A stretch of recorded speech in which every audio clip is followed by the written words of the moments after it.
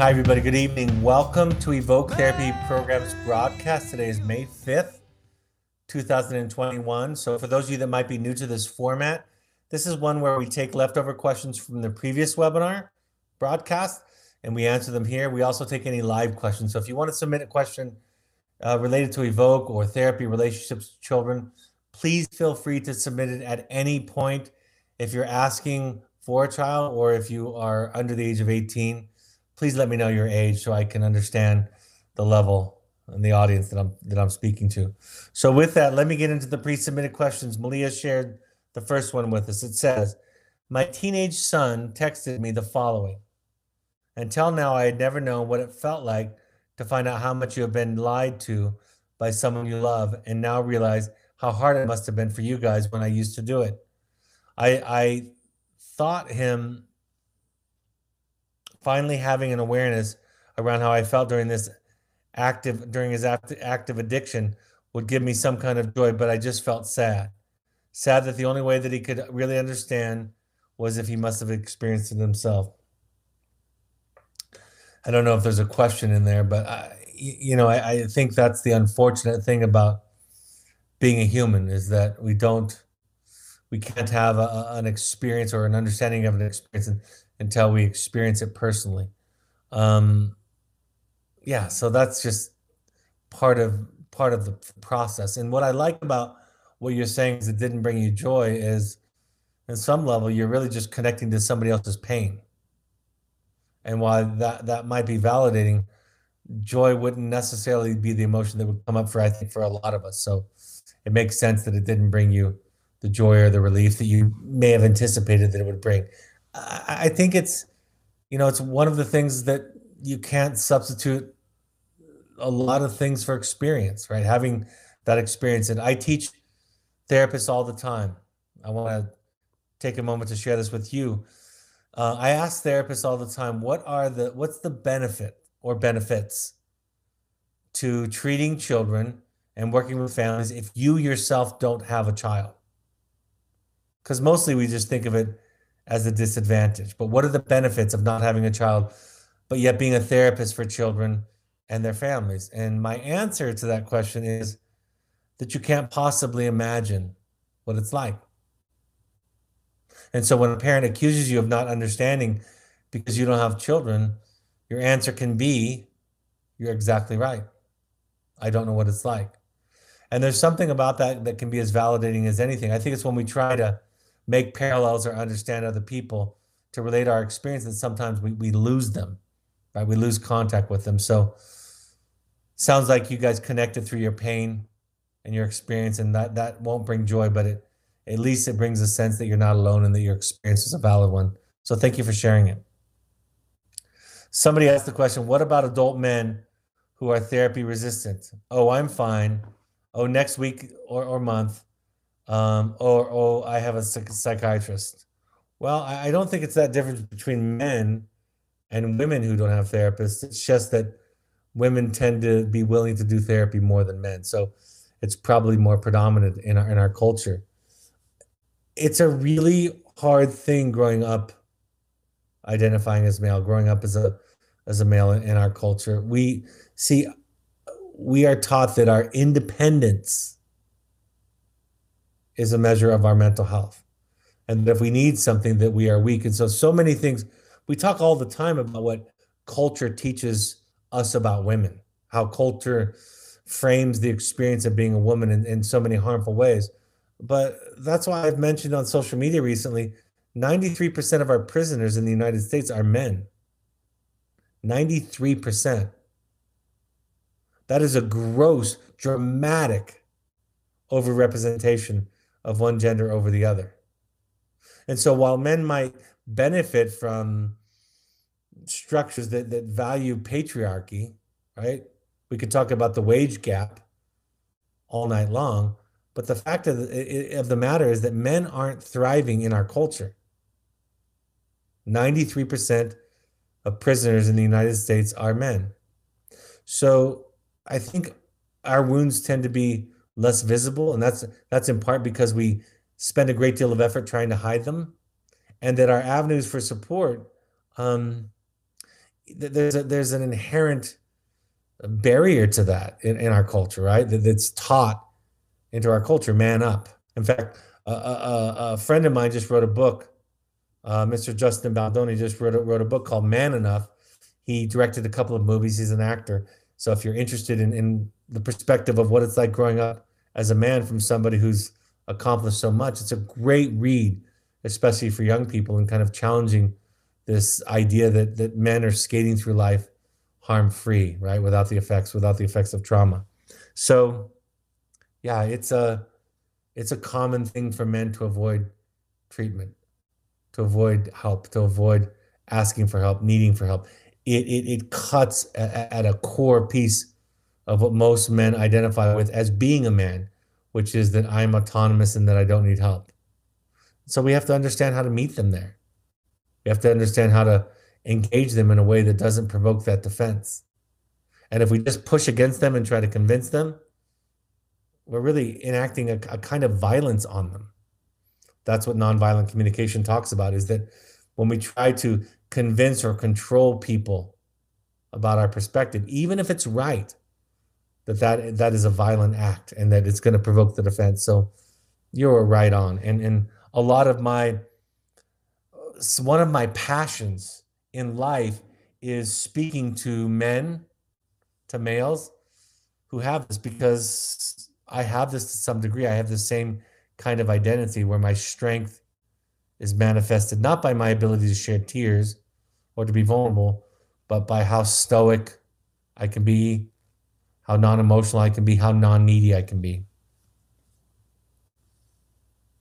Somebody writes, a question regarding my relationship with a friend. I've noticed that I'm usually the only one in the relationship to share struggles. My friend never does. And she let me know about her struggles only later in time or randomly. But she says that she deeply cares about me. How can I let her know that I feel uncomfortable at being the only one that shares and talks about what I'm going through? Well, that's a great question, a tough one. All the great questions are really tough to answer. I think you could share with her just this. I mean, this is a question that I relate to. And I think sometimes we're contributing to that dynamic unknowingly, unconsciously, right? We are not asking questions, not pausing. And some people are just reluctant, but we find ourselves in relationships that are one-sided one way or the other. What I would ask, in addition to the question or the statement that you just mentioned, is I would say, do you feel safe? Do you feel like you can share? Do I feel too fragile? And part of it could just be about their personality. So I think just sharing with them your experience, you can't force it, right? It can't be contrived, but you can definitely talk about it. Remember, just like the previous question, for some people to share their pain is to be wrong, to be bad, to be unlovable. So in that respect, you're bumping up against their wounds, their limitations. And so to charge in after it might not be the most effective way. But I guess what I would encourage you to do is approach it with curiosity, with questions, and with even some awareness that so much of the time, folks, so much of the time, we end up in relationships that we have some complaint about, right? Have some problem with, that we were a part of creating. I think therapy, and it could be defined in so many ways, but one aspect I think of successful therapy is understanding that you may be contributing to the dynamics, to the problems, to the issues in your life that you want to see go away, to the problems that you would complain about in therapy, that would bring you into therapy, right? So I would get curious about my participation in that. I'd get curious about what's going on in the relationship. And as much as you're able to ask questions about it, I think it could be helpful. But curiosity, I would be very, very curious about that dynamic. Somebody writes, our older son just went into rehab 9 days ago, and he's excited about contacting our younger son who went through your wilderness program and is now in a residential treatment center. We feel like our older son is just barely scratching the surface of recovery, while our younger son has been at it for 6 months now. Do you have any feedback on whether you should think it's a good idea for our older son to be communicating with our younger son at this point? A couple of thoughts. Number one, I would defer to the therapist that's treating your younger son, right? Like I would think of it as a part of the treatment plan and kind of get their guidance. Depending upon where he's at, that might be a real boon to his work. It'd be nice for him to be the expert. In a lot of ways, that's kind of where my gut goes to first. But again, if he's feeling fragile, if that somehow if he's already struggling with emotional dysregulation, and that could kind of rock the boat even more, I would defer to the therapist. I can't think at the outset of a lot of negative aspects of that. They don't come to mind, but I can imagine it. I can imagine something that possibly could occur. So my gut is, it sounds like a great idea, but I would defer to his therapist. And I'd also be curious about why your older son. Maybe he just wants the support of the connection. Maybe he feels more connected to the younger son now. That doesn't sound like a lot of downsides, but I would just check with a therapist to make sure. Somebody writes, I'm terrified of going on my field visit to be rejected by my 16-year-old. Evoke is his 4th program since February 1st, and he's been gone for 8 weeks already. I am protecting myself and not showing up, and not showing up will be a boundary, but a new way to hurt him, or so I feel. How do I take this jump and deal with this rejection? Good question. I think first and foremost, you said it in your question. I think to take the leap, you've got to, I think it'd be helpful to prepare yourself that you could realize your worst nightmare in the context of this visit. And can you ahead of time kind of process that and find out where that comes from, right? Being attached to a specific outcome is your vulnerability here, right? And it sounds like you're protecting yourself against some recent hurts from him. And there might be something even in your background. Overall, this is for all of you. Overall, it's really, really, really important that our children be allowed to feel whatever they feel about or towards us. We still get to have our boundaries about what behavior we'll tolerate, what treatment we'll tolerate, and that's a healthy boundary. But it's important to develop a capacity to allow them to be themselves in this process. Now, if it's too painful for you and too triggering, and your solution is to take care of yourself by not visiting, that's also really, really, really great. To make progress in areas of self-care, we have to learn to disappoint people. We have to learn to let other people down. Doesn't work at work. If you're a brain surgeon, you don't want to let anybody down, right? The consequences are life and death. But generally speaking, it's hard for me to imagine somebody making progress in the area of personal growth without improving their ability to let other people down. What's cool when we let our children down and we, in the service of taking care of ourselves in the way that you're suggesting that you might, is they learn. I mean, just imagine that. If somebody took care of themselves and taking care of themselves, including not being there for you, your feeling would be, well, screw this. You're breaking the deal. If you're going to take care of yourself, then I'm going to take care of myself. And I'm going to stop trying to take care of you. And you're the one who did it first. That is so healthy, right? We weren't taught, we really weren't. And our romantic movies and our romantic ideas about family are that you can make somebody happy. But we learn in recovery that your serenity and peace of mind is your responsibility. I'll say that again. Your serenity, your peace of mind, your happiness is your responsibility. And there's no better way to teach that that by modeling it, which might mean you're going to do something that people aren't going to like and they're going to be disappointed about. But what they learn from you is that you can take care of yourself and that they don't have to. And it is that urge to take care of other people that oftentimes costs us critical and healthy self-care. It doesn't lead to disconnection or a lack of love. It leads to healthier boundaries. It leads to, I think, authentic love, healthy differentiation. So the last thing that I'll say about this is that I've shared this before, but I thought that therapy would take away all or nearly all of my fear. I really did. They didn't really talk about the stuff that I'm talking to you folks about. They didn't teach us this in graduate school, and my best guess is because the professors haven't done their own work. They just did a good job at research and writing papers and being published, right? Building up that resume. But this work means that we're going to have to do some things scared.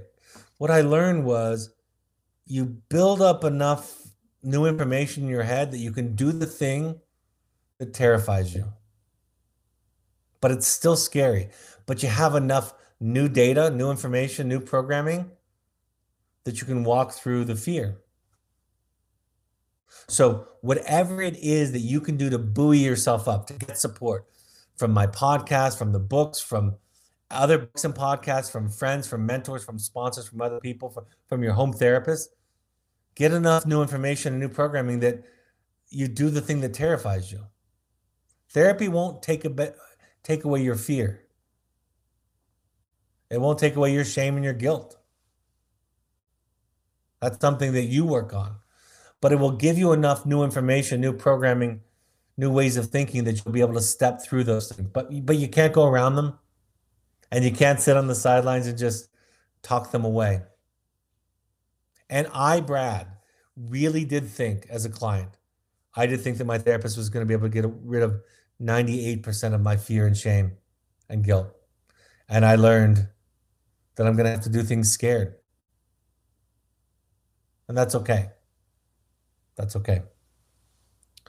Somebody says, I find that when I validate and reflect back my children's feelings, they feel like I'm speaking in a formulaic way and it loses its impact. How many times can you say, thanks for letting me know you're angry, before they feel like it's a line, not a genuine statement? And they stop sharing because they feel like you're not really feeling the emotion.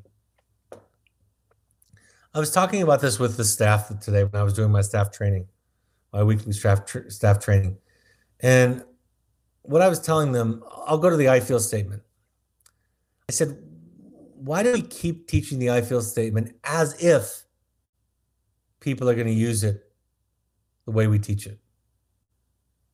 That's not realistic. Nobody uses I feel statements in their day-to-day life, or very few people do. Same with reflective listening. It's not, see, the skill of the I feel statement, or the skill of reflective listening and validating, deep listening, what you're talking about, it's not the technique that does it.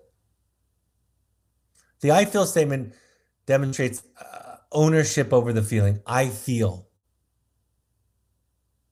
Helps us understand the relationship between the activating event, that's the when part of the I feel statement, and I feel this way because I think or I believe. Right? It helps us understand when you walk out of the room, when I'm talking to you, I interpret that you don't care. Right? So we start to learn ownership, triggering events, the meaning that we make out of those triggering events, and then the last two parts are what we can and can't control. Now, I don't want your children to be using I feel statements in the world, because it is contrived. But I want you to understand those principles. And so often it's just listening. The validating listening that you're doing isn't the answer. It is emblematic of your ability to hold space for your child and allow them to feel what they feel. So oftentimes it's saying nothing. That's the deepest answer to your question. But maybe the superficial answer that I'll give that I think is important too is, so what? So what, in a sense, like you're trying to practice to become a better communicator, and you're going to do it in a clumsy way. So it's okay if you practice kind of the fundamentals to begin with. All great artists, athletes, right? All of them practice the fundamentals. It'll be a year, in 2 weeks, it'll be a year from when I started first learning how to play guitar. So I'm learning how to play guitar. But when I try to show off to my kids or to my wife, I don't play the scales for them, but I practice the scales every day, right? Before I start playing, I practice the scales. But I never say to my wife, hey, let me show you the G major scale, or let me show you the minor scale. I never do that. But it teaches me some musical theory that is underneath all the music that I'm playing. So that's what the skills are for. But if they beat you up for sounding rote or contrived, from me to you, that's okay. That's what it sounds like when we first shift. I was talking. I've shared the example when I've been a decent golfer in my life. My handicap has been down to single digits. Let's just say that when I was playing a lot. It's not there now. But during times in my life when I'm trying to get better at golf, I've taken lessons from a professional. And oftentimes they will adjust my stance, right? The position of my head, even my grip. That's probably the best example. And when they first changed my grip on a tennis racket or on a golf club, my first instinct is there's no way I can make solid contact with the ball. That just feels awkward. And of course, the coach just looks at you and nods and says, just start swinging. And after a while, it feels more and more natural. It becomes a kind of a second nature to you. But that's what happens for all of us. And to be critical of the exercise, that's just you not being able to win, right? Remember, one of my favorite adages is you don't get to win, you get to choose how to lose. If I could have one simple slogan to most people in the world, it would be that in a lot of situations, you don't get to win, you get to choose how to lose. And I like you losing by trying to do something different, by trying to improve your communication skills. But your kids and others in your life at times will be passionately committed to making sure you experience failure. They're just telling you what it feels like for them. They're telling you how they feel. So thanks for sharing that. You are not alone. Somebody writes, when you attune to feelings, how do you avoid having your kids come to think you are being formulaic or using a technique? If you constantly say that sounds frustrating, you sound angry. I think I basically answered that question in the previous one. Our son started his program at Evoke last week. What can we expect to hear this week from his therapist as well as the field staff? You'll hear from the therapist. You'll hear about his first week is going, how he's adjusting. You might hear that he's angry. You might hear that he's sad. You might hear that he feels hopeless. But what you'll start to hear. I was thinking about this just the other day. I'm not talking about this in terms of a real experiment. I was thinking about the thought experiment about what would it be like if we accepted kids into the programs and the parents didn't write any letter or tell us anything about the kid, the child. And I was thinking, I think that would be wonderful in a way. It won't work and we won't ever do that. But in a way, it would be wonderful because the whole experiment would, I think, illustrate that you are, wherever you go, there you are, right? That I think what you'll find in the most cases is that the descriptions of your child's early adjustment, you recognize him, like they get him because he's there, because he's showing up or she's showing up as they are. So that's the initial phase, is you kind of hear how they're settling and how they're adjusting. And in this small little microcosm that we call their group, I think we experience and observe all of the dynamics that you've seen, both positive and negative, in their lives. I think an important part of those early phone calls is seeing how you're adjusting. When I would do a phone call, I would ask always how the parent is doing first. Then I would talk about letters to and from, letters that you wrote to them last week and letters that they wrote to you, and how you're reacting or interpreting those things. Then I would talk about their weekly update, both the update that the staff provided me on the days that I wasn't there for therapy, and then on my therapeutic interactions with the child. And then I want about 15 or 20 minutes at the end to talk about family dynamics. But that's my template. What I also have to learn is that not everybody wants the exact same thing. Some families want to talk for 15 minutes about the child and then 45 minutes about the dynamics.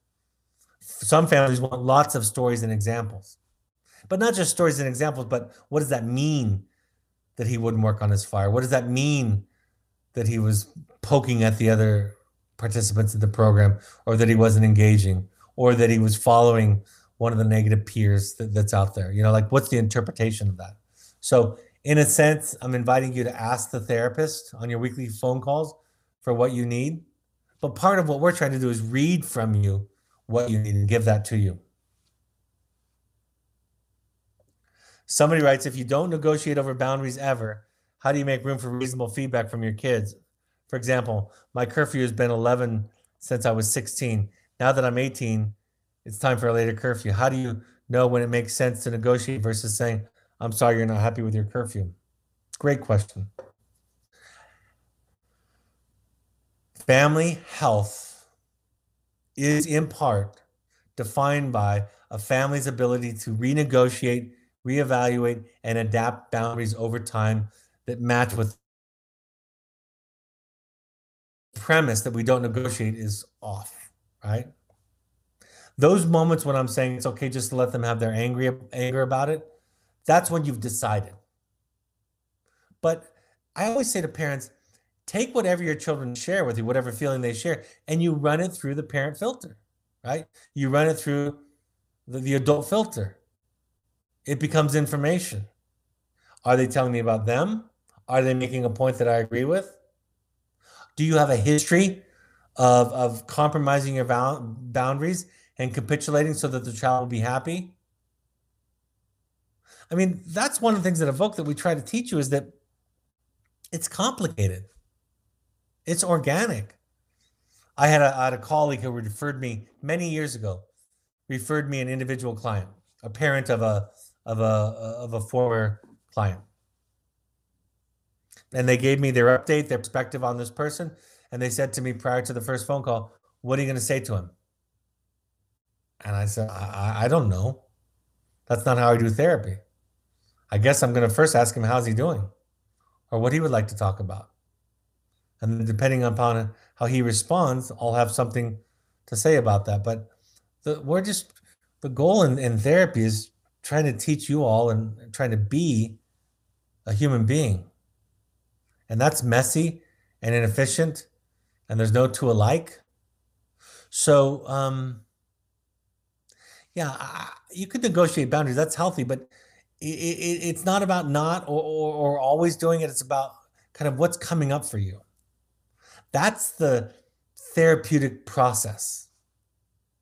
When a parent makes a decision, I don't challenge the decision, but I do pay attention to the thinking that goes into the decision. And we might have a dialogue around that. Somebody writes the next one. Our 15-year-old son left Evoke 5 weeks ago and is now at a therapeutic ranch. We get an hour each week to speak via Zoom. How can we think about these phone calls in order for them to be productive or supportive of our son? I feel we are doing most of the work, and we also do not want him to be bombarded with questions. He got annoyed when I asked if his calf was eating solid food yet. It's funny. It's funny that he got angry. I don't want to be in the old role I used to be in trying to get him to open up and what ends up being annoyed. Perhaps we should just sit with him in silence and wait for him to engage your thoughts. I mean, I like that.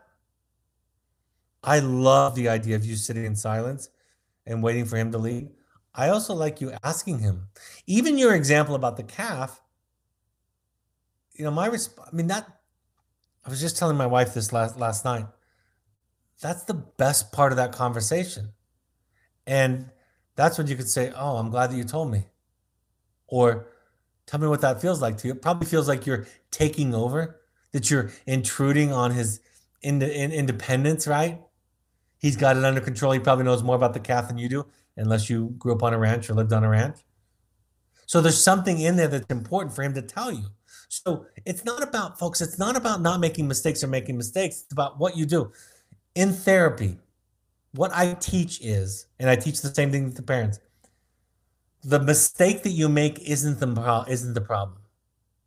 Every therapist will offer an insight, a suggestion, respond to a client in a way that the client feels like is not helpful.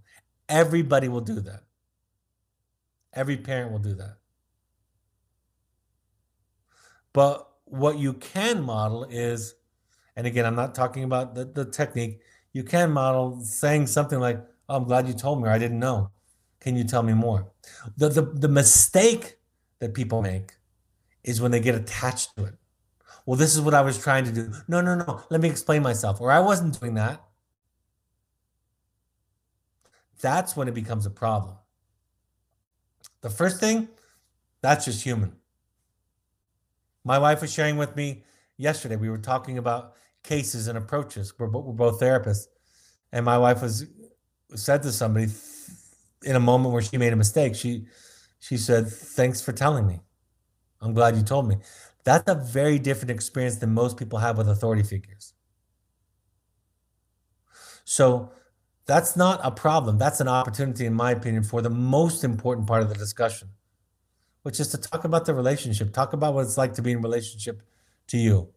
Listen, take ownership, see if you can adjust and meet him where he's at. And I also like the silent idea. It speaks to the same idea about letting him lead. Somebody writes, on Monday night's webinar, you talked about not making your kids' job to take care of your emotions.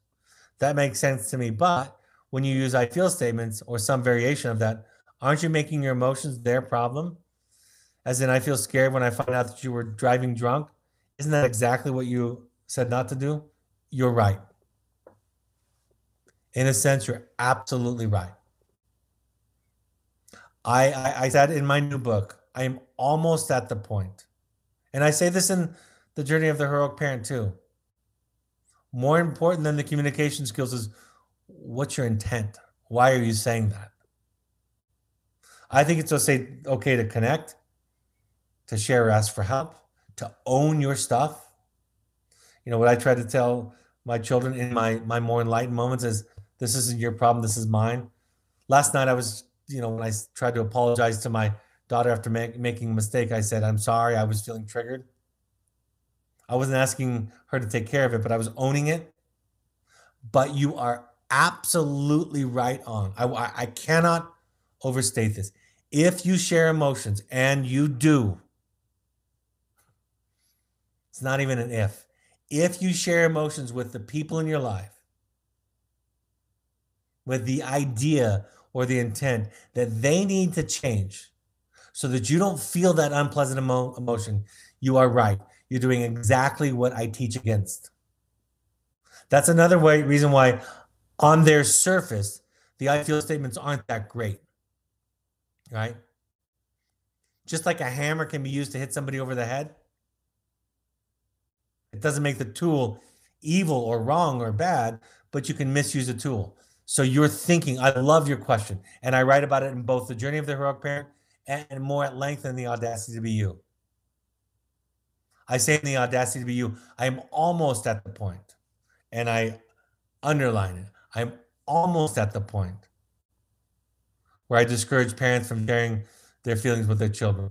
And then people freak out and say, "What about me? And don't I right to get my feelings? And when do I get to speak up?" And then I say, I said almost. I said almost. I'm almost at the point. And the reason is, the key thing is, the reason I say almost is because it's very rare that a person doesn't understand what you're suggesting. that the implicit ask in the sharing of feelings is that the other person change. So if that's your goal, don't say it, or say it and qualify it and say, I'm not asking you to fix it. I have to deal with it. I have to go take care of myself. I overreacted. I was triggered. I can't be present with this or with that because I'm overwhelmed by the feeling. Right? But you couldn't be more right on with that. Somebody says, what is the general time frame for our kids to physically and mentally get over nicotine, THC, and cocaine? THC, it's about 30 days before it's out of your system. Cocaine, it's a few days, 72 hours. Depending upon nicotine, a few days, 5 days or so, give or take. But there's also the addiction that's more psychological. That is the I don't want to be present in my own life, right? Addictive behaviors are an attempt for us to not be present in our own lives. And that takes a long, long time to break through on. So while the physiological effect of the substance might be gone in a few days to 30 days, sometimes when children would talk about feeling homesick or wanting to be with their parents, I would often say, this is what a withdrawal feels like, in a sense. When we're looking for comfort outside of us instead of leaning into the feeling. That's a predisposing behavior to addiction behaviors, possibly. So, and there's also the process addiction. Process meaning not the chemical necessarily, but the behavior. The smoking a cigarette, people will for years, or at least months, if they've smoked for not as long, they'll experience that loss of the ritual. One of the things that I did when I quit smoking was I went out and took breaks with people on their smoke breaks because I didn't want to miss out on the social time. I used to love about smoking, it was a mindful exercise in a way, a breathing exercise, right? And so just going outside and taking a breath so that I'm getting that same positive benefit out of it is important. Thank you. Somebody writes, while intellectually I know that child development can't be skipped over and the experiential learning that brings wisdom. However, I'm still frustrated that as a collective, we don't seem to be able to pass along certain types of knowledge we have as a society. For example, we discovered fire as a species, and each person doesn't have to rediscover fire. Why can't the same be true for other things? The science is very clear that maladaptive coping strategies eventually fail. Why does that have to be learned by experience for so many people rather than being able to follow our collective wisdom of science and society? Part of me just wants to say I agree with you. I'm frustrated too. Yeah, I mean, that's I just want to empathize with you. Another part of it is because part of our learning process, it's like saying, I ran several marathons in my 40s, 7 marathons. If I had just had the cardiovascular and muscular fitness to do it, it wouldn't have been the same, right? The journey is the destination. The journey is the experience. And so in another way of thinking, one way of thinking about it is I totally agree with you. And as a therapist and a father, I've had the same experience. But that's why our it's so important to understand the adolescent brain and neurobiology, because it's what makes human beings so adaptable, is that their brain prunes over a long period of time, right? Our brain is wired and malleable for a long period of time. So part of it is the journey wouldn't be the same if we just arrived at it. But you know that. If I buy my kids a bike and they leave it out on the front lawn versus if they buy themselves a bike and leave it out on the front lawn, it's just a different experience, right? Part of me agrees and part of me knows that that's just the way it is, and You have to figure out how to live with that nature. Somebody writes, my son is in recovery. After being in wilderness therapy and recovery program, he completed his first year in college and is now back home. He is doing well and has support from professionals. My question to you is this: what advice do you have for parents who want to continue to support a young man in recovery without controlling him? We are worried about him getting together with his high school friends who will trigger memories of his smoking together. Great question. The way you support him is work on your recovery. That's the answer. And your recovery will tell you that you can't control his recovery and that his recovery is none of your business. It'll tell you that intellectually. You'll have to learn to experience that over the next 50 years or so because it takes that long, right?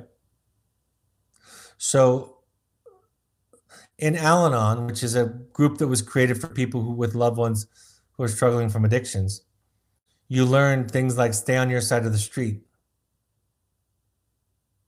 If we get focused on their recovery, we have compromised our recovery. If they become the primary project for us to focus on, we've lost contact with the real project, which is us. Now, supporting our children, supporting the people that we love and care about and serve professionally, all of that comes out of that work. But the answer to your question is the best way you can support him is to work on your recovery. And out of that will come behaviors and a way of being with him that will support him on his journey.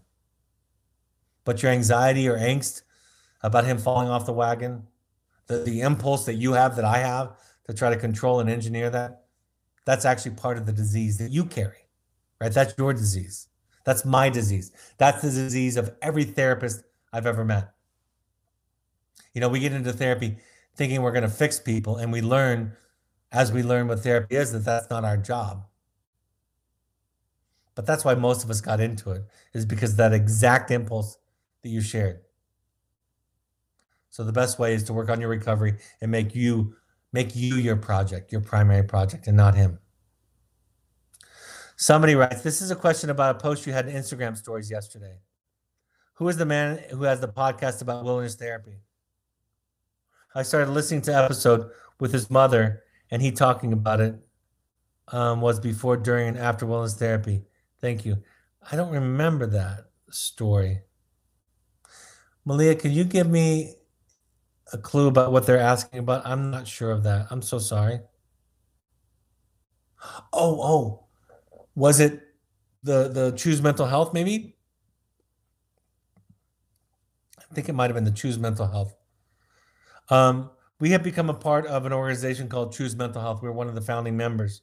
And the goal is to promote mental health and mental health awareness more broadly. Similar to the Children's Miracle Network, is we want to raise very, very large amounts of money to help people get therapy, to help promote mental health education and so forth. So I think this week we have been highlighting the founder, the executive team on the Choose Mental Health board to kind of get the message out. That's probably what it is. Choose Mental Health. So if you go to your social media and look at the Choose Mental Health, I think it's called the official Choose Mental Health. Choose Mental Health official or official Choose Mental Health. That's what it's about, I think. Somebody writes, can you please talk about these two questions on how they might work together and how they might not be in line at all with each other? Number one, who am I? Number two, who do I hope to be become? Can you please talk about these two questions and how they might work together and how they might not?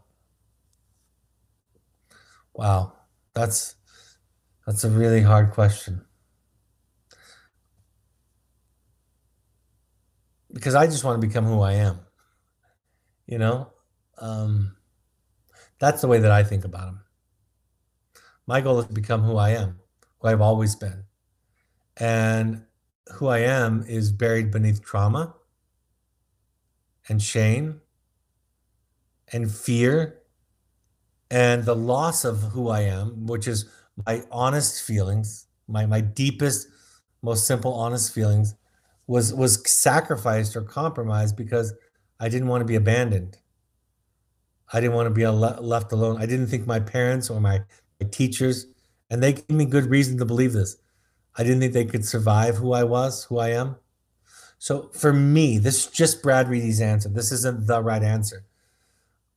Who I am is who I want to become. I want to become who I am. My work in therapy, that's why we have Finding You and Returning to You as the titles for our intensive work, because enlightenment is about unlearning. Enlightenment is about unlearning the things that you were taught about yourself. It's about unlearning the layers that were put on top of you about who you should be. It's about getting rid of should and shouldn't.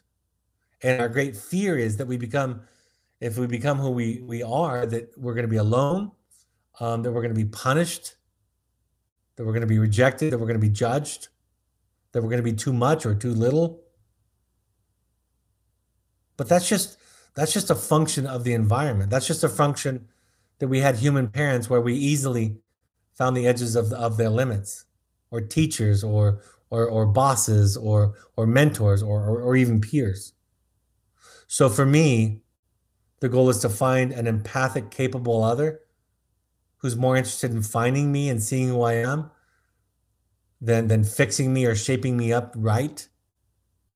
And it's in that context that I find the deepest and most powerful truth, which is how I feel. And it gets translated into situations that I know how I feel when I'm feeling something. I know when I'm hungry. I know when I'm tired. I know I don't like mushrooms. I know I prefer this. I like this. I want this. I don't like this. It becomes just me being able to live and speak in my truth. It doesn't have to be some profound philosophical thing, but it's just knowing what I want and what I don't want, and being able to stand in that, even if the entire world tells me it's wrong, or it's less than, or it's not enlightened, or it's stupid. Most often when a client says to me, I know I shouldn't say this, or I know this is wrong, or I know this is justifying, or whatever it is, what I know that I'm about to hear next is some kind of truth that they've been taught is a wrong thing to think and feel. So that's my thought about that question, that answer.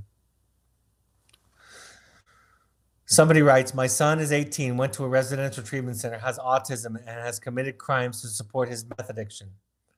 His dangerous behaviors have led us to tell him he cannot live at our house. My husband and I go to work on ourselves and go to Al-Anon. There are services for developmentally disabled he could receive, but not as an untreated addict with no desire to stop. Besides grieving and accepting things as they are, what can we do to help him find his way? There seem to be no services for someone with multiple problems and poor daily living skills. Gosh, you guys are asking really tough ones tonight. I don't know what else you can do besides doing your work and getting clear. And I think that there are lots of resources. The National Alliance on Mental Illness is a free resource. Alcoholics Anonymous or Narcotics Anonymous, those are free resources. So I don't know that you can kind of force them into any. I think you can offer support. We'll pay for a therapist. We'll give you a ride, whatever it is. Decide what you're willing to support. But I don't know that you can get into his head and make him decide what you want him to. And the probably the most technical answer to your question is read the book or listen to the podcast or watch the webinar on motivational interviewing.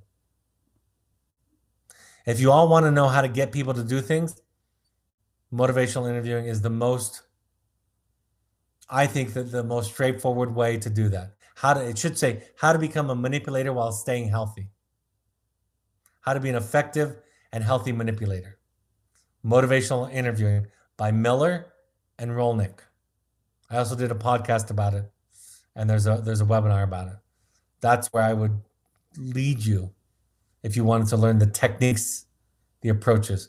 But it's not coercive, it's not shaming, it's not intimidating.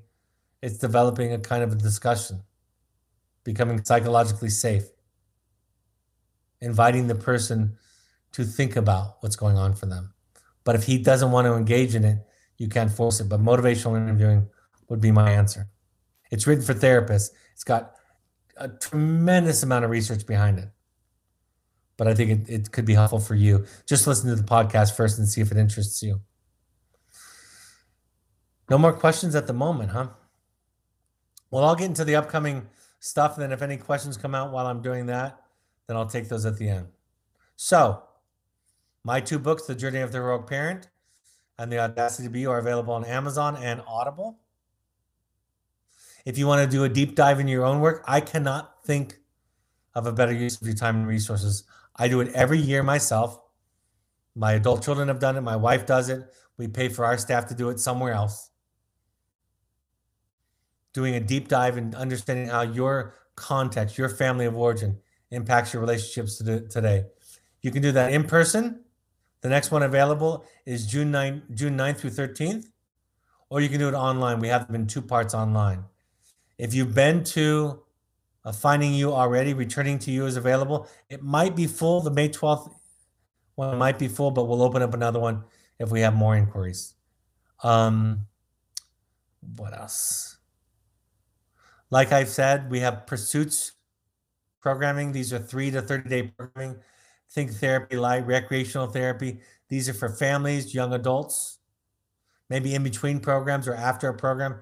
Think Therapy Light or reconnecting to your work. We have support groups. So tomorrow night at 6:30 p.m., May 6th, 6:30 p.m. for Wilderness Current families and alumni. And for intensives families, it's May 11th at 6 p.m. Contact Malia at evoketherapy.com for more information. As I mentioned earlier, we ask all current families to go to 6 12-step support groups just to try them out. Any combination of Al-Anon, CODA, Families Anonymous. One of my favorites is adultchildren.org, Adult Children of Alcoholics. It's really not about having an alcoholic parent, but it's about dysfunctional families and the impact that it has on us. I love adultchildren.org.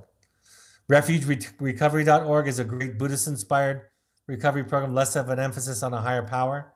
And then, of course, the National Alliance on Mental Illness, NAMI.org, is a great place to get free resources in your area. All of these broadcasts are available on your favorite podcast app. Just go there and search Finding You and Evoke Therapy podcast. If you subscribe or like us there, then you'll be notified when new podcasts come up. You can also go to soundcloud.com. You can find us on Twitter and Instagram using the handle @EvokeTherapy, or you can find @EvokeTherapy Intensives on Instagram. You can find us on Facebook by searching either Evoke Therapy Programs or Evoke Therapy Intensives. And of course, our blog has new content each week. My next broadcast will be May 10th at 6:30 p.m. I think that's Monday. That is Monday. And it'll be the last chapter on the journey of the heroic parent.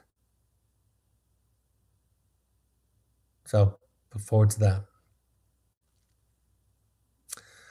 All right. Thanks for sharing the links, Malia. I have time for one more question. When a child persistently antagonizes a parent while house chores and things that need to be done are in progress, what are some of the tools that teach the child to better respect or give space to the adult? Take a timeout. Rather than giving them a timeout, you take a timeout. I love this technique of parents taking timeouts instead of children. Behavioral consequences. I don't have any creative ones, but behavioral consequences can be helpful. I guess the third area of skills is to stop what you're doing and ask what's going on. Ask questions. Why are you doing this? Is there some need that you have that I'm not filling? See if there's somewhere you can get with your curious questions with them. That would be kind of my third category. All right, folks, if there are any leftover questions, we'll pass them on to the next time. Thank you for joining us. Thank you on behalf of the people that love you and that you love for doing your work. I hope this is a helpful point of contact. This will be, as always, on our podcast sometime tomorrow morning. Take care, and I'll talk to you on Monday night. Have a great weekend. Bye-bye.